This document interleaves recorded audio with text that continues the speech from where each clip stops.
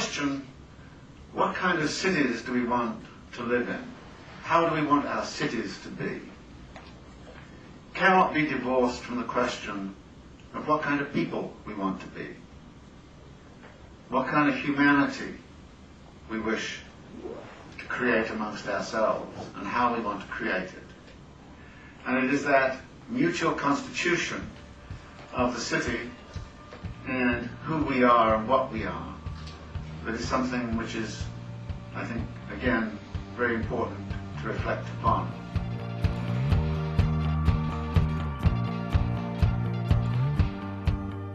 This is The City, an hour dedicated to a critical discussion of urban issues.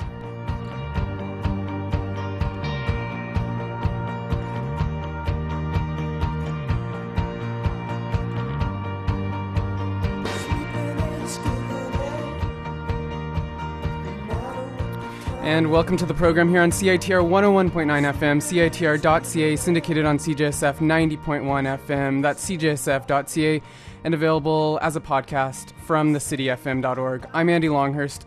Rising urban marginality, ethnoracial domination, deindustrialization, incarceration. Are these issues related?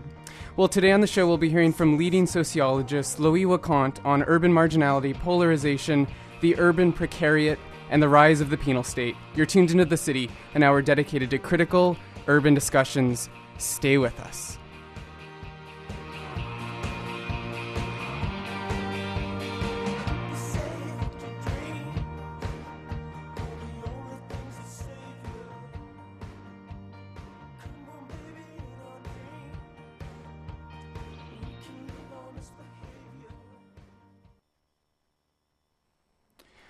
Loic Wacquant is professor of sociology at the University of California at Berkeley and a researcher with the European Center of Sociology and Political Science in Paris. And his research focuses on comparative urban marginality with a focus on Chicago's hyper-ghetto, which he calls it, and Paris's racialized urban periphery.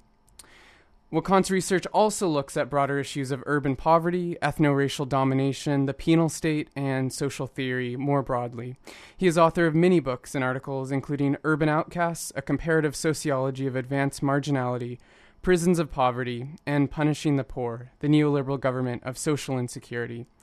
And on November 1st of last year, Loic Wacquant gave a public lecture, which was organized by the University of British Columbia's Liu Institute for Global Studies and the UBC Department of Geography. His lecture is entitled The Production and Penalization of the Precariat in the Neoliberal Age. And we'll be hearing this lecture in two parts. This is part one of two, over 2 weeks. And so this is urban sociologist Loic Wacquant here on The City, here on CITR 101.9 FM and syndicated on CJSF 90.1 FM. What I'm going to do today is I'm going to draw on Bourdieu's theory of social space and symbolic power, and I'm going to build a bridge between my two books, Urban Outcasts and Punishing the Poor, to bring into a single model the emergence of the precariat, the precarious fractions of the post-industrial proletariat, the emergence of that precariat with shifts in public policies that have both caused the emergence of the precariat and then are there to handle the consolidation of the precarious fractions of the post-industrial proletariat, the problem categories and problem territories in the dualizing cities.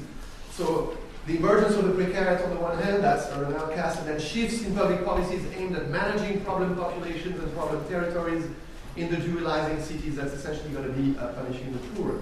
So what I'm going to do is I'm going to track the rise of a new regime of advanced marginality that I characterize as defined by the fragmentation, fueled by the fragmentation of wage labor, by the recoiling of the protective net of the social welfare state, and by a distinctive phenomenon that I highlight in Urban Outcasts called territorial stigmatization. And then I'm going to argue that states have responded to the objective and subjective social insecurity that this new regime of urban poverty has spawned by rolling out its penal apparatus, by essentially a government technique that I characterize as punitive containment, by deploying the police, the courts, and carceral institutions, jails, the prison, parole, probation, and so on, in and around the neighborhoods of relegation that are the incubator of the precariat.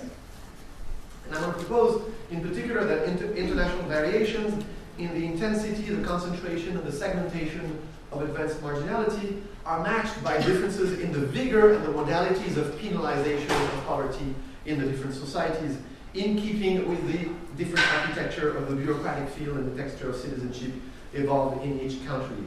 I'm not going to have the time to go international too much, but I can send you to several volumes that actually have taken that model and have tried to apply it to different countries. There is recently a volume by Lee and Squires that came out in England called Urban Marginality and Penalization that covers England. There's a book by Sanchez on Spain.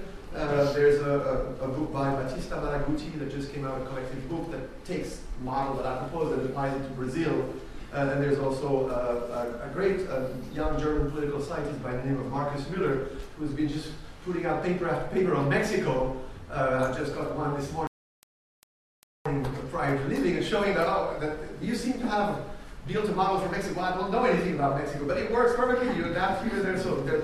So I'm not going to have time to go in that direction, but I'll be happy to point you in the direction of work that has been done that shows that the model is not simply, although it was constructed for core countries of the capitalist North, and particularly based on the most advanced of the United States, it has applicability not only to Western Europe, but to what I would call second world societies, and particularly to Latin America, and to including the former Soviets, the nations that have emerged out of the former Soviet Empire. I think is also another area where much of the rise of the precariat, a structurally precarious fractions of the post-industrial proletariat, has coalesced, and then that a response by local and central governments to the coalescence of this precariat has been to ramp up the police, the courts, and the prison system as a way to curb the disorders associated with the rise of that precariat, and as a way to signal the authority and the sovereignty of the state in an era where the state sees its sovereignty eroding. And so that's essentially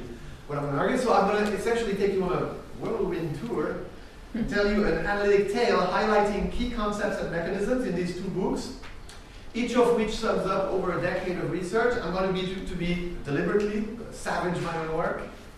I'm going to be theoretically crude, conceptually schematic, and empirically simplistic for the sake of clarity and the interest of time, and also for igniting discussion, because I'll be very happy to introduce qualifications and nuances in responses to your questions. Also, I feel like, in a presentation like this, in the lecture, there are two books that run over 800 pages together, and there's probably another 1,000 pages of written text. If you want the precise, technical, well done, well documented, go to the written word. So hopefully I will encourage you, I'll incite you to go to the books or to go back to the books if you realize that you've missed the story.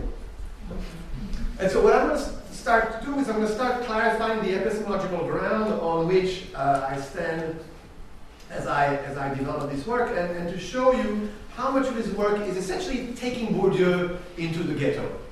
And it's an aspect of the work that sort of goes without saying for me, but it sometimes goes unnoticed by those who read the work. So I'm going to clarify a little bit the underpinnings of this. And then for those who want to read more, there's going to be a special issue of the International Journal of Urban and Regional Research on taking Bourdieu to town. That's going to essentially develop that. I think it's actually going to be two issues with a dozen papers that are going to show the productivity and the potency and the interest of taking Bourdieu to town. And there's also another special issue of environmental planning that we're preparing on territorial stigmatization that takes up one of the themes of today's talk and develops it in different countries and dimensions. But let's go first to the epistemological foundation, because oftentimes it's the reason for misunderstanding. In the Anglo-American social science is dominated by positivism or variants of empiricism. And the German tradition, the Geisteswissenschaften, are dominated by hermeneutics. And when you come out of the French tradition, you come out from a different philosophical angle, from a different philosophy of science. Philosophy of science is, we can characterize it briefly by the expression of Dominique Lecourt, characterizing the work of Canguilhem as historical rationalism. Historical rationalism is this philosophy of science, so derived from the work of Gaston Bachelard, whom you're seeing on the left, and Georges Canguilhem, the philosophers, the mathematician Jean Cavaillès, and the intellectual historian Alexandre Coiré. The other person that you're seeing on the right here is Marc Bloch, the historian, author of The Craft of the Historian, in particular, and founder of the Annales School of Social History, which really is an adaptation of the Durkheimian principles of sociology to history. And you can see here this rationalist lineage actually going all the way back from Condorcet down to Comte, down to Durkheim, on down to, in its philosophical variant, Bachelard and Canguilhem. Canguilhem, who was the teacher of both Foucault and Bourdieu. This is one of the reasons for the similarity between them, is that they have the same mentor. And let me just highlight what the principles of historical rationalism are. First, truth is conceived as error rectified, in an endless effort to dissolve knowledge that is already there. And reason is the capacity not for rectitude, but for rectification. Second principle, historical rationalism teaches that, and this is to quote Canguilhem, that there is no fact that is not suffused by theory, no law that is not a momentarily stylized hypothesis, and no theory that is not polemical. I think you will see that those principles well illustrated. Third, historical rationalism insists that concepts be characterized not by static definitions, but by their uses and by their interrelationships in the research process. And in this perspective, the crucial scientific act is the construction of the object, or as Bourdieu put it, and Bourdieu retranslated essentially Bachelard's epistemology, which is an epistemology issued from the study of physics and chemistry for the social sciences, in particular in his book, The Craft of Sociology, which I studied as an undergrad in the University of Paris before I met Bourdieu. And so I was well prepared when I met him and commenced a 20-year collaboration and friendship with him. You know, it wasn't like I had to, it was difficult to adopt that epistemology. That's the one I had already learned.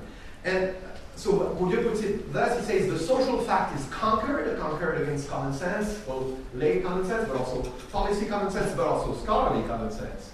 It is constructed, and it is constated, observed. And this translates into three principles: the imperative of rupture with common sense, lay policy, scholarly. And this, you will see how this becomes the stress that I put on the difference between folk concepts and analytical concepts. There must be a clear demarcation between these. Second principle, there's a formative role of theory in the construction of the object. Third principle, what we can call the principle of epistemic reflexivity. We must constantly know and control the operations whereby we produce our object in the very act of production, not after having written the book as a sort of rhetorical preface or postface to the book. At every moment as we are doing our research operations, we must constantly reflect on what it is that we are doing that is actually producing the object that we are constructing, not finding, not discovering, not... And I'm going to add three principles taken directly from Bourdieu. Fourth principle, the relational or the topological mode of reasoning, where each element takes its meaning from its position in a system of relations, and where the architecture of those relations is the principle of the motion of the different elements. And I'm going to apply this relational or topological mode of reasoning to what I believe is the triad at the heart of Bourdieu's work, is the relationship between symbolic space, social space, and physical space. Symbolic space, the categories, the notions that we have in our head, things that exist in our imagination, so to speak, how this becomes translated into social space, into actual distribution of efficient resources to individuals and institutions that we can project into a 2x2 dimension of volume of capital and composition of capital. And thirdly, physical space, the built environment. And it's this triad, this relationship between symbolic space, social space, and physical space that is sort of the underlying analytic that orients a lot of my work. And lastly, I'm going to, or fifthly, the rule of triple historicization. This is how I have to sum up Bourdieu in one sentence. It's not typically the presentation that Bourdieu gets, but Bourdieu is pretty easy when you get down to it. Because there's a small set of principles that he applies to everything. And one of these principles is the rule of triple historicization. Elements come to cohere the way they do in symbolic space, social space, physical space, because of the particular historical concatenation of action that assembled them in this particular configuration. Therefore, we must historicize three things, triple historicization. We must historicize the social world. For instance, we must do a history of neighborhoods of relegation. We must do a history of public policies. We must do a history of urban structures. But we must also historicize the agents, and this is where the category of habitus comes in. It's a way of saying we have to learn the history of the agents to know how the agent acquires a particular set of dispositions that lead him or her to see the world in a particular way and to act on the possibilities of the world in that particular way. And the third is to historicize the categories of the analyst, including the concepts of urban sociology, including the concepts of criminology, as we're going to see. And then last, because I'm going to stop here to go into the meat of the matter, for these preliminary, very French.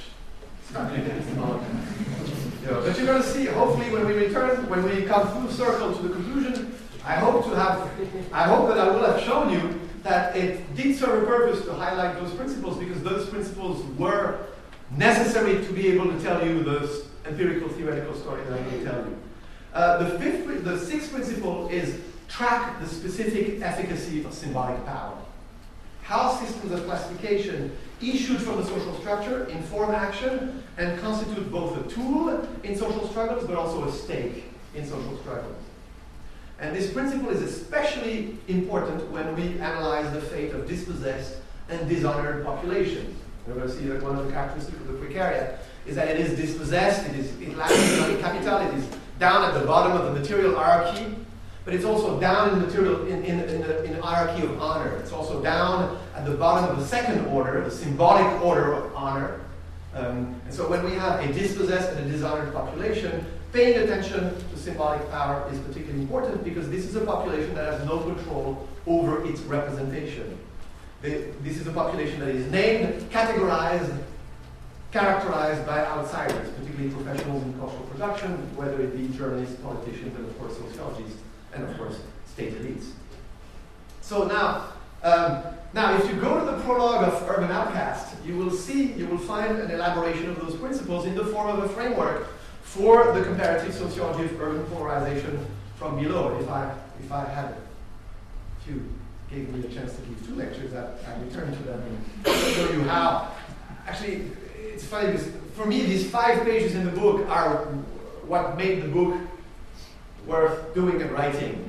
And I think they are the least remarked, because it seems to be like your principles, and so I think people go to the substantive results, but they don't see that really the meat of the matter in these 5 pages. Initially, actually, I prepared a lecture that was going to be just on these 5 pages, and then I decided, no, too broad an audience, people will be disappointed, so let's go to something who's broader. But let's go now to the fateful triangular tangle of class, ethnicity, and state. Now, I've given you a set of epistemological principles, but what do we use them for? One way to describe the research agenda that I'm speaking about today is to say that it arises from mating the theories of Pierre Bourdieu with the problems of Bill Wilson. This is Pierre Bourdieu on your left, and William Julius Wilson, my mentor at Chicago, on the right. 2 wonderful mentors that I can tell you. Not only because they are fabulous intellectuals, but they were just fabulous persons, the 2 of them. So I count myself as blessed to have to be their friend, even more so than having been their student. So what I'm going to do is, what I try to do in these 2 books, I try to disentangle the triangular nexus of class, race, and state in space. And essentially to do that, it took a trilogy. I'll take you quickly around the triangle of those relations and to show you how the different books are organized and each sort of tackle a side of that triangle. And then when you, see the triangle and see the relation, I think you'll get more out of each book by realizing that it only tells you part of the story and that you have to see it in this topological, relational fashion. But essentially, the story starts when I landed in Chicago in 1985. I arrived from the South Pacific, where I just spent 2 years as a young sociologist learning the craft as part of my military service in a small colony island called New Caledonia, where I'm returning to next in 2 weeks for the first time in 30 years, and I'm really excited about it. I landed in Chicago, and I had the shock of experiencing the remnants of the ghetto of Chicago. And I became interested in understanding, I became associated with Bill Wilson. There was a triple shock. First, encountering Chicago's South Side, a lunar landscape of extreme segregation, intense poverty, rampant violence, and rampant fear about that space. And that space was literally on my doorstep. I was given the last student housing unit that nobody wanted, precisely because it was at the edge of the poor black neighborhood of Woodlawn. And the University of Chicago campus is surrounded north, west, and south by the remnants of the historic ghetto of Bronzeville. And then on the right-hand side by Lake Michigan, so it's really that corner. And so it was really a total shock for a European to see scenes of devastation that evoked more Dresden after the war than they evoked certainly, 20th century America. But also it was a shock of meeting Bill Wilson and getting hired as his research assistant and becoming his close collaborator very quickly, and finding myself writing, co-authoring papers with him about a world that I still didn't understand very well. And I became interested in figuring out the social transformation of the inner city as it was formulated. And really what became the collapse of the ghetto. I became interested in particular in the relationship between class as a principle rooted in the market, and you can go with a Marxist or the Barron definition, it really doesn't matter, market capacity, position, and relation of production. But essentially this is your material order, and here this is your order of honor.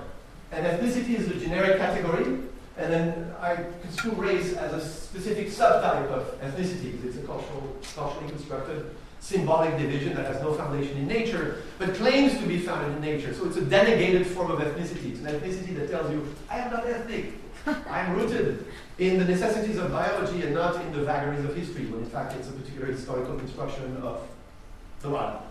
So I became interested in the relationship between class and race, and the transformation of the black American ghetto, continued racial segregation, but transformation of the institutional structure of the ghetto, transformation of the rise of the black middle class, the impoverishment of the black working class.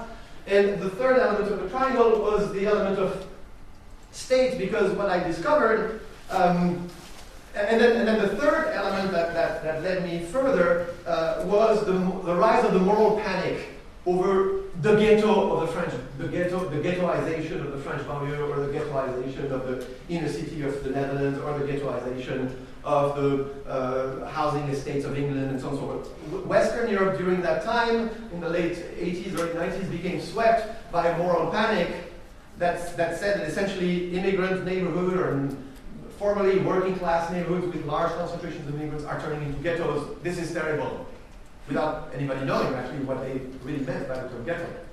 So I became interested in this relationship, and the reason why it became a triangle and not simply the flat line at the bottom is that I discovered that the social transformation of the ghetto was really economically underdetermined and politically overdetermined by the state. So I needed to bring the state into that story, which I hadn't expected at the beginning. And so this is the story that's told in Urban Outcasts.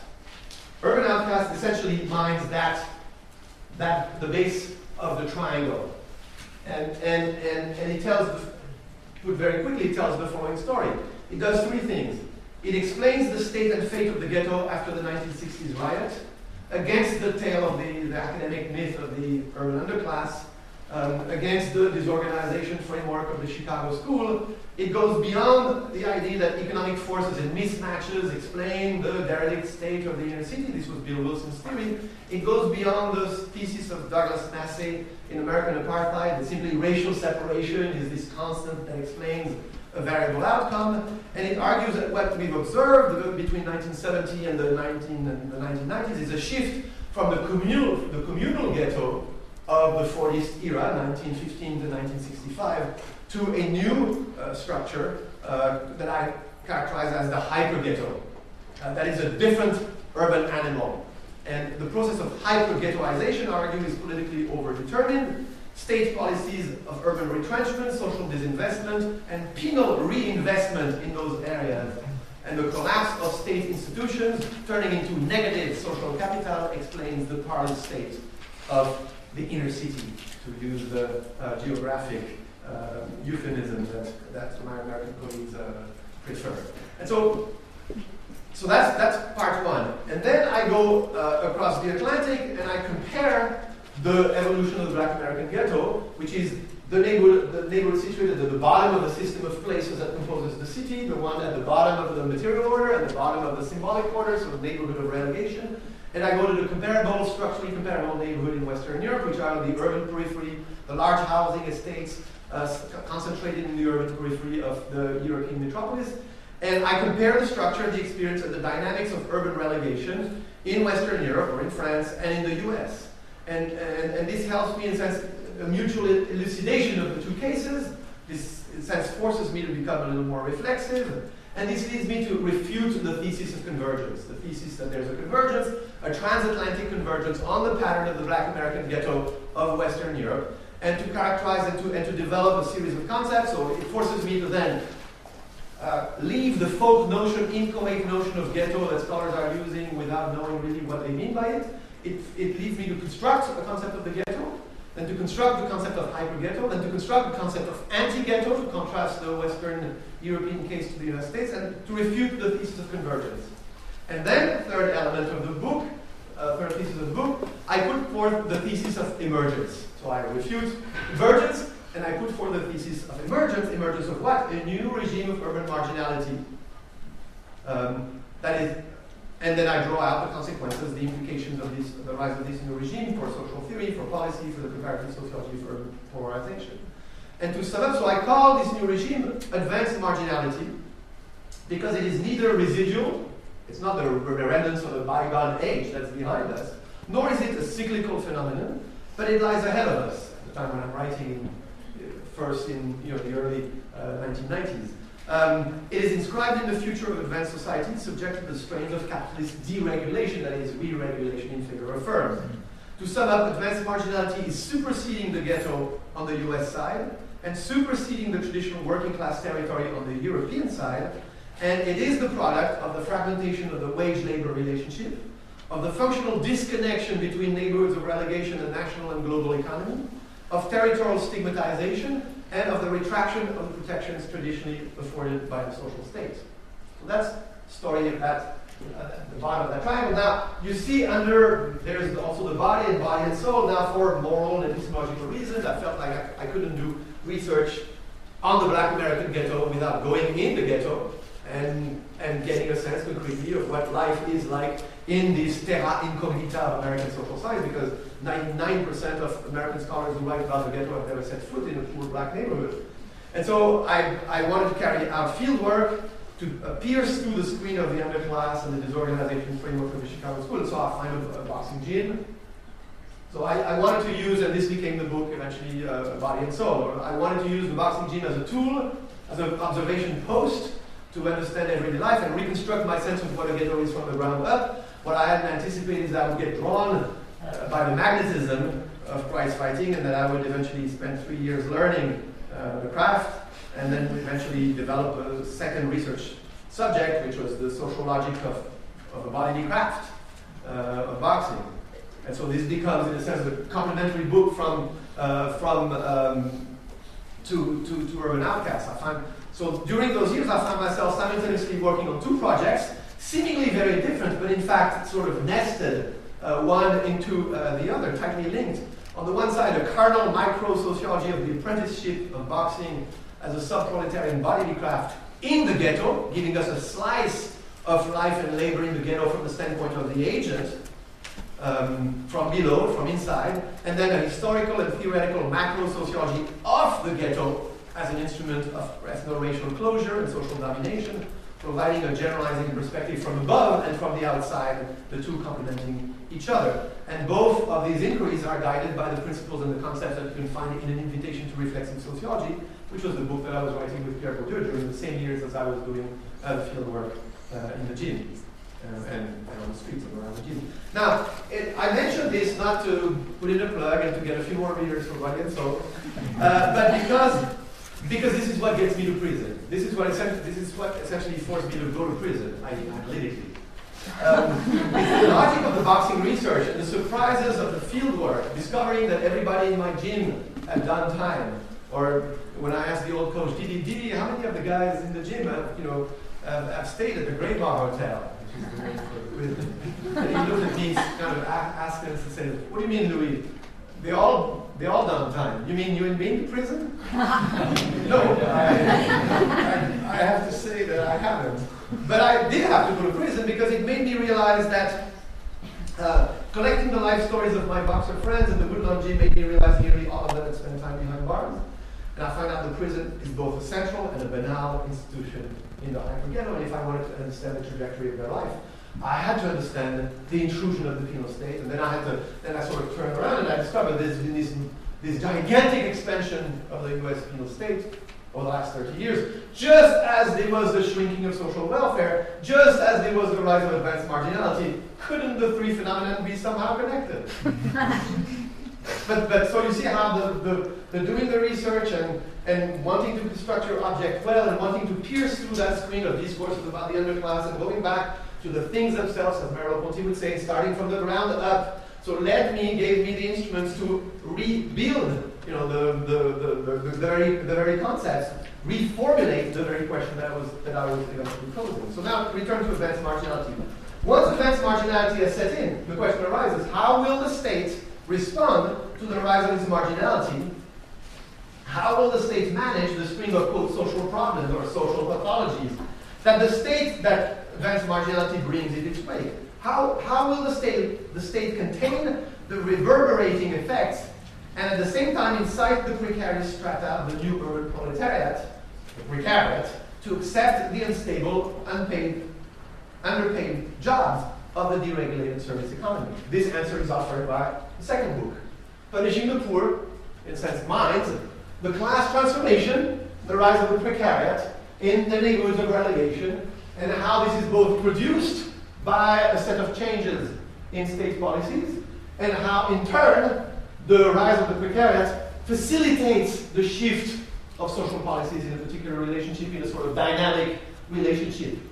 And when we are talking about the state here, we see that there are two barriers, there are two sides to the state. These are the left hand and the right hand of the state Bourdieu's schema. This is social welfare on the left-hand side, the protective side of the state that is supposed to help and protect those short of economic and cultural capital, and then the disciplinary side of the state with in Bourdieu's model, the Treasury Department, the Finance Department, the Economics Department, which wants to cut its budget, but also, this is what I add in my book, one of the constituent elements of the right hand of the state is the police, the prison, the courts, and the prison system. The penal wing of the state is a core element of the state, and its transformation is part and parcel of the remaking of the state during that very era. It's part and parcel of the building of the neoliberal state. And so now you can see how the two books relate to each other and how, to the degree that you have an ethnic division, that this will mediate that relationship. So in Punishing the Poor, I dissect the invention of a new government of social insecurity, which weds the discipline of workfare on the social side and the constraint wielded by a hypertrophic and hyperactive police and penal apparatus on the criminal justice side.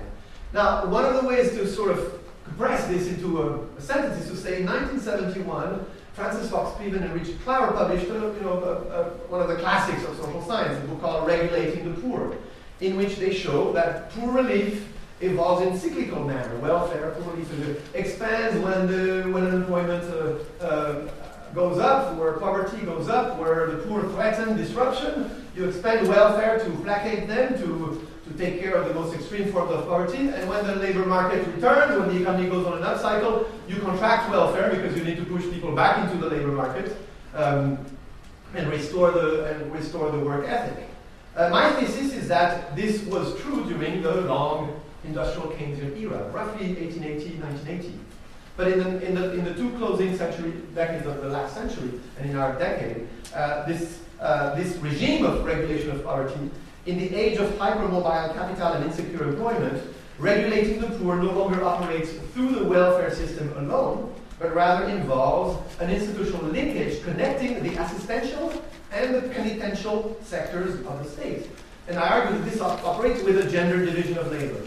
The social welfare, so that is the shift from protective welfare to disciplinary workfare, concerns primarily women and their children. And the shift from the rehabilitative prison to the neutralizing, punishing, so the prison that was supposed to reintegrate people, that was supposed to be limited, that everybody around the mid-70s thought the prison was on its way out, going to disappear, the US was going to lead the way to a nation without prison, and so on and so forth. And then the prison has resurged in a massive way, but it hasn't simply expanded. It has also changed its philosophy of operation. It's moved away from rehabilitation towards simply neutralization and retribution. And so my argument is that there's a gender division of labor where workfare handles the women and their children, and what I call prison fare, by analogy, rolling out the police, the courts, and the prison system and their extension in order to contain and curtail the disorders created by the onset of immense marginality at the bottom of the class structure and bottom of the system of places that compose the city. That this rolling out is gendered in that prison fare will capture the men, and it is the men of those women. It's just not men and women. It's the husbands, the brothers, the sons of the women who are on the workfare side, and it's the same household and the same lineages and the same families, who are essentially being put on under this double disciplinary tutelage of the revamped state through restrictive workfare and expensive prison fare. So social policy and penal policy have converged and have fused. They now follow the same behaviorist philosophy, the same notion of contract and personal responsibility, the same mechanisms of surveillance, record keeping, the same techniques of supervision, and rituals of degradation. I'll just mention one. For instance, if you are a TANF recipient, temporary assistance for needy families in Michigan, you get drug tested monthly, and when you go to your drug testing, you go and stand in line with ex-prisoners who are on parole who get drug tested and who are effectively mixed and in the same population. You are already mixed in the same population because that guy is your cousin or your across the street neighbor. Chances are. So punishing the poor takes up the class-state nexus on both the social and the penal front. It charts the wedding of restrictive workfare and expensive prison fare, and it shows how this wedding partakes of the neoliberal project, properly conceptualized. A hypertrophic and a hyperactive penal wing is not an anomaly. It's not a deviation from neoliberalism. It's not a tautological development that would require some separate explanation. It is a constituent element of the building of the neoliberal Leviathan, because the neoliberal Leviathan is a centaur state. It has a liberal head practicing laissez-faire and laissez-passer towards the top, mounted on a paternalist and punitive body turns towards the lower classes. Now, you will say, but then we are still, so this is the story told in Punishing the Poor. But of course it leaves one last element of the triangle. And it's the role of racial division as a delegated form of ethnicity in impacting both the formation of the precariat and accelerating class fragmentation, the inability of the working class to resist to the degree that it is separated by blacks and whites in the United States primarily, but also with Latinos, and in Western Europe with immigrants versus nationals, or contemporarily in France, the Sinti and Roma, the Romanians, the Roms versus the other foreigners versus the nationals. And so it's so complicated that it deserves its own book. So it's the most complicated thing that I've written. In fact, it's not even finished in part because I keep finding new things and I can never close it. But essentially, that's the third book that Symbiosis looks at, and you can get a preview of the cover. So race is crucially involved in both the production of urban marginality, as you can see on the bottom side, and in its political management. So this is complicated, theoretically, empirically.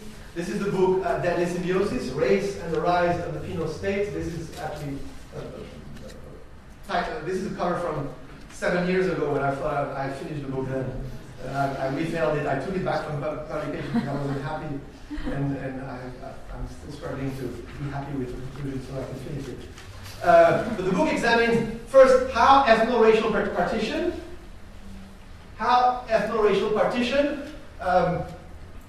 accelerates and lubricates penalization, intensifies. So to the degree that you have a population that is sharply divided by an ethno-racial border, where those on the other side are seen as not us, then it facilitates rolling out restrictive programs on the welfare side and expensive punitive programs on the penal side.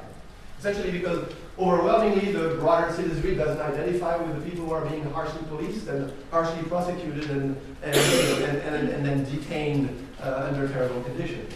And then on the other side, this is the part that is more difficult and to me more interesting then, is how the state then transforms racial division. How the fact that you're moving towards a workfare, cum prison fare state actually reworks racial division. In the case of the United States, transforms blackness. So the book starts with a historical and a theoretical model of the mutual interpenetration of the collapsing hyper-ghetto and the overgrown prison in the United States, and putting this in the context of 4 centuries of racial domination in the United States. Then it moves to Western Europe to encompass the over-incarceration of post-colonial migrants in the European Union. And then it takes us down to Brazil to plumb the militarization of marginality in the Brazilian metropolis as the revelator of the deep logic of penalization. Essentially, I use the Brazil case to say, this is the hidden truth of the American and the Western case. Is when you remove restrictions, when you have a state that is not a rationalized, bureaucratic state that respects human rights, and you have the misrule of the law, but when you penalize, essentially what you end up doing is you end up treating the stigmatized poor from your derelict neighborhood as an enemy of the state, and you end up rolling out your tanks and your helicopters and so on. This is the pacification policies that we're seeing right now going on in Rio to prepare Rio for the Olympic Games and the World Cup.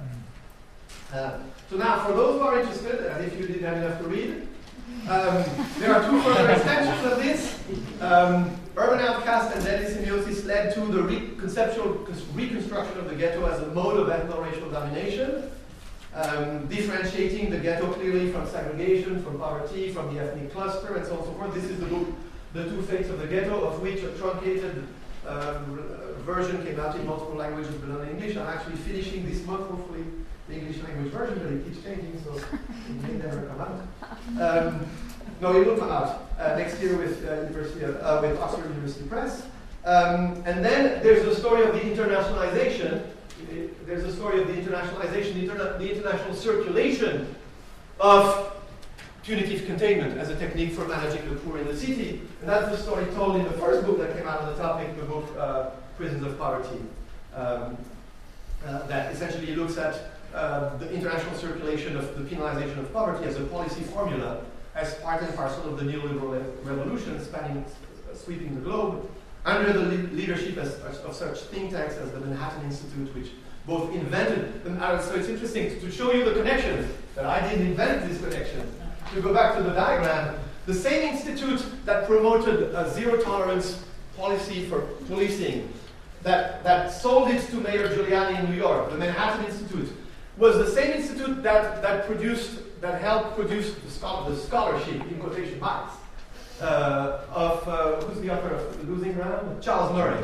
Advocating cutting welfare. The Manhattan Institute first in the 1980s advocated we should cut welfare because the poor are poor because they are parasites. We give them too much, and we maintain them in poverty. So we should cut welfare. The same institute, 10 years later, advocated we should have zero-tolerance policing and use New York City as a platform to sell that to the rest of the world. And then they went around the world and sold the two policies as complementary to each other. Now, to articulate this triad, I deploy a small number of concepts that are tightly interrelated, allow you to travel across empirical domains, across levels of abstraction, ranging all the way from the individual and even intra-individual processes with the notion of habitudes, to the largest of macro structures, such as the neoliberal revolution. They're all taken, as I indicated, from an invitation to reflexive sociology, the notion of habitudes, the notion of social space, as the multidimensional distribution of efficient properties, the notion of symbolic power and bureaucratic field as a way to rethink the state. The bureaucratic field is a force field and a battlefield over the definition and the distribution of public goods. Bourdieu invites us to rethink the state as the monopolizer of legitimate symbolic violence, the capacity to impose identities, categories, efficient names, the fount of official and consequent classifications, as the producer of habitus through the school system, as the agency that imposes categories, produces social space, and shapes physical space by a variety of regulations that lead to the built environment. And in each book, I develop set of concepts. I introduced, I characterize the notion of ghetto. I construct a sociological concept of the ghetto where there was none. Not that social scientists haven't used the term ghetto, but they have used it in completely incoherent ways for 100 years. And not only that, they've used it in ways that mirrors the worries of urban elites. That is, the concept of the ghetto changes meaning, its semantic space expands and contracts, in keeping with the worries of urban elites about which group creates what problem for the city. And sociologists, instead of saying, we shouldn't use a folk concept that expresses the worry of urban elites, have sort of jumped, head over heels and say, well, the ghetto is this during this decade, but now it's that. And then a decade later, it becomes something else. So what I did, I constructed the concept of the ghetto, a rigorous concept of the ghetto. That's what I'm going to get to in a minute. Although I don't have the time. I also construct the concept of hyper-ghetto, which I contrast with the communal ghetto. And then I construct the concept of anti-ghetto to dissect changing spatial containers at the bottom of the system of places individualized in cities. And then I elaborate, mating Goffman's work on stigma and Bourdieu's work on symbolic power. I forge the concept of territorial stigmatization to capture how spatial taint attached to neighborhoods of relegation affects the social fabric of those neighborhoods, affect the subjectivity of those who live in them and who feel unworthy and who feel they have to distance themselves from their neighbors, who feel that they have to take the stigma and use it on their neighbors and on people across the street and so on and so forth, and also how spatial taint affects the gaze of outsiders towards these neighbors, but also, very importantly, state policies. And so I put forth then a characterization of this new regime of urban marginality. And same thing with, so these are the concepts that are issued out of Urban Outcasts, and these are the concepts that are issued out of Punishing the Poor. I propose that we shift from mass incarceration, which doesn't make any sense, to hyper-incarceration, because incarceration is highly selective. It's selected by class first, by ethnicity second, and by place third. And as much as you ramp up your prison system, you're only ever striking at the bottom of that dual order of class and honor. You're targeting always the dispossessed and the dishonored, such that mass incarceration is a non-starter, because there is no such thing as mass incarceration. You're only ever striking at that very narrow population. So what you have is the hyper-incarceration of lower-class black men in America. Yes, that's a very different phenomenon than the mass incarceration. Indeed, one of the reasons why so-called mass incarceration developed is because it wasn't a mass phenomenon. Because if the penal state had been rolled out indiscriminately across all neighborhoods and had captured large numbers of the sons and daughters of the white middle class, that policy would have been stopped dead in its track. It's precisely because it never was a mass phenomenon. It was always very finely targeted by class first, by ethnicity second, and by place, in and around the hyper-ghetto, that these extreme rates of incarceration could develop.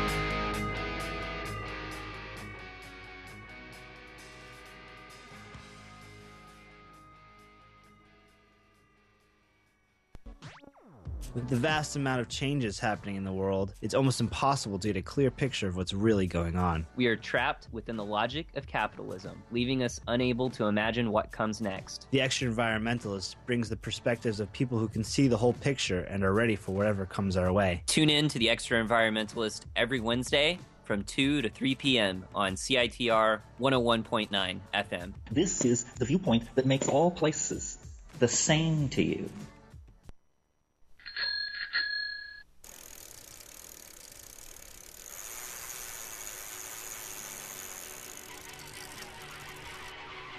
How much do you know about bikes? Everything? Perfect. Nothing at all? Even better. At the UBC Bike Kitchen, you can use our space and tools to do your own bike maintenance, get one-on-one instruction on how to fix your bike yourself, or drop your bike off for us to repair. You can also buy a fully refurbished, guaranteed used bicycle, or a variety of new and used parts and accessories. The Bike Kitchen is UBC's non-profit, student-owned, full-service bike shop. We're located in the basement of the Student Union building. Just look for the stairwell on the north side of the sub across from Gage Towers, or search for the UBC Bike Kitchen on Facebook. Stop by the Bike Kitchen and then get riding.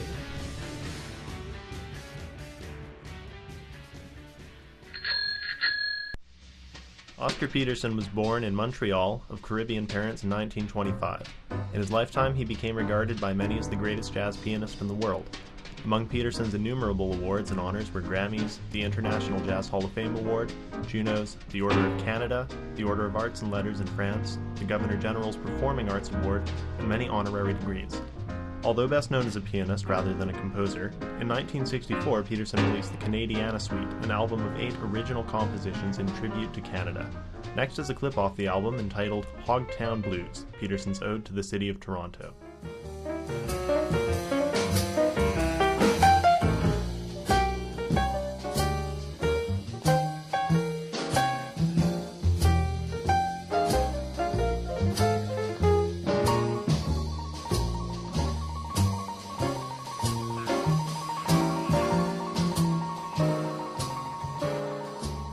This PSA was brought to you in support of Black History Month on CITR 101.9 FM. And welcome back. You're on the city here on CITR 101.9 FM, CITR.ca, and syndicated on CJSF 90.1 FM, CJSF.ca, and available as a podcast at thecityfm.org. I'm Andy Longhurst. Thanks so much for tuning in today. And for the majority of the hour, you heard from Loic Wacquant, and he's an urban sociologist at the University of California, Berkeley, and also a researcher with the European Center of Sociology and Political Science in Paris. And his research focuses on urban marginality, polarization, the penal state, and ethnoracial domination, among a variety of other different thematic research areas. And in that, you were hearing a lecture recorded on November 1st, 2012, a public lecture he gave entitled The Production and Penalization of the Precariat in the Neoliberal Age. And Loic Wacquant is author of numerous articles and books, among them Urban Outcasts, A Comparative Sociology of Advanced Marginality, Prisons of Poverty, and Punishing the Poor, the Neoliberal Government of Social Insecurity. And that about does it for the show. That was the first half of that lecture that we heard this hour, and the second half of that lecture will be broadcast next week, so you can catch the rest of that and build upon the idea of the hyper-ghetto, which is something specifically that Loic Wacquant really develops and builds upon, to see the role of the ghetto transformed into the hyper-ghetto, the ghetto of advanced marginality, which is very much racialized, and he draws parallels to the urban periphery in Paris as well, and then also a great deal of his work was based on the ghetto, or the hyper-ghetto as he terms it, in the south side of Chicago. So that lecture and that address that he gave here on the University of British Columbia campus will be continued next week on The City. Again, you can catch The City here on CITR live Tuesdays at 5 p.m. and also syndicated on CJSF Burnaby every Friday at 10 to 11 a.m. And up next, we have Flex Your Head here on CITR coming up next at 6 p.m. And then also, if you're tuning in, syndicated on CJSF, 11 a.m., you have Democracy Now! With Amy Goodman coming up. And I do want to remind you that if you like what you hear, check it out, www.thecityfm.org. You can find a full podcast archive and a lot of also exclusive web content there as well. So take a look. Again, www.thecityfm.org. Also check the city out on Facebook by searching The City, Critical Urban Discussions, and follow the city on Twitter with the handle thecity_FM. And again, be sure to tune in live. And if you have any comments or feedback or ideas for programming, interviews, stories you'd like covered, drop me a line. That's Andrew at thecityfm.org. Again, Andrew at thecityfm.org. And you can also leave comments on the website, Facebook, or by tweeting me on Twitter. Again, thecity_FM. Thanks so much for tuning in. We're going to be back next week with that second half of Loic Wacquant's lecture and address. But until then, have a wonderful week, and thank you so much for tuning in. $1 billion on the ground, all stretched out and uncurled, would extend about 4 times around the circumference of the world. Become a friend of CITR and get great discounts in the West End at 212 Productions Limited, The Baker and the Chef, Bang on T-shirts, Institute Records, Dream Apparel and Articles for People, Don Levy Snack Bar, The Fall Tattoo, Fortune Sound Club, Hits Boutique, Pacific Cinematheque, Perch, Project Space, Scratch Records, Vinyl Records, and Zoo Shop. It pays to be a friend of CITR.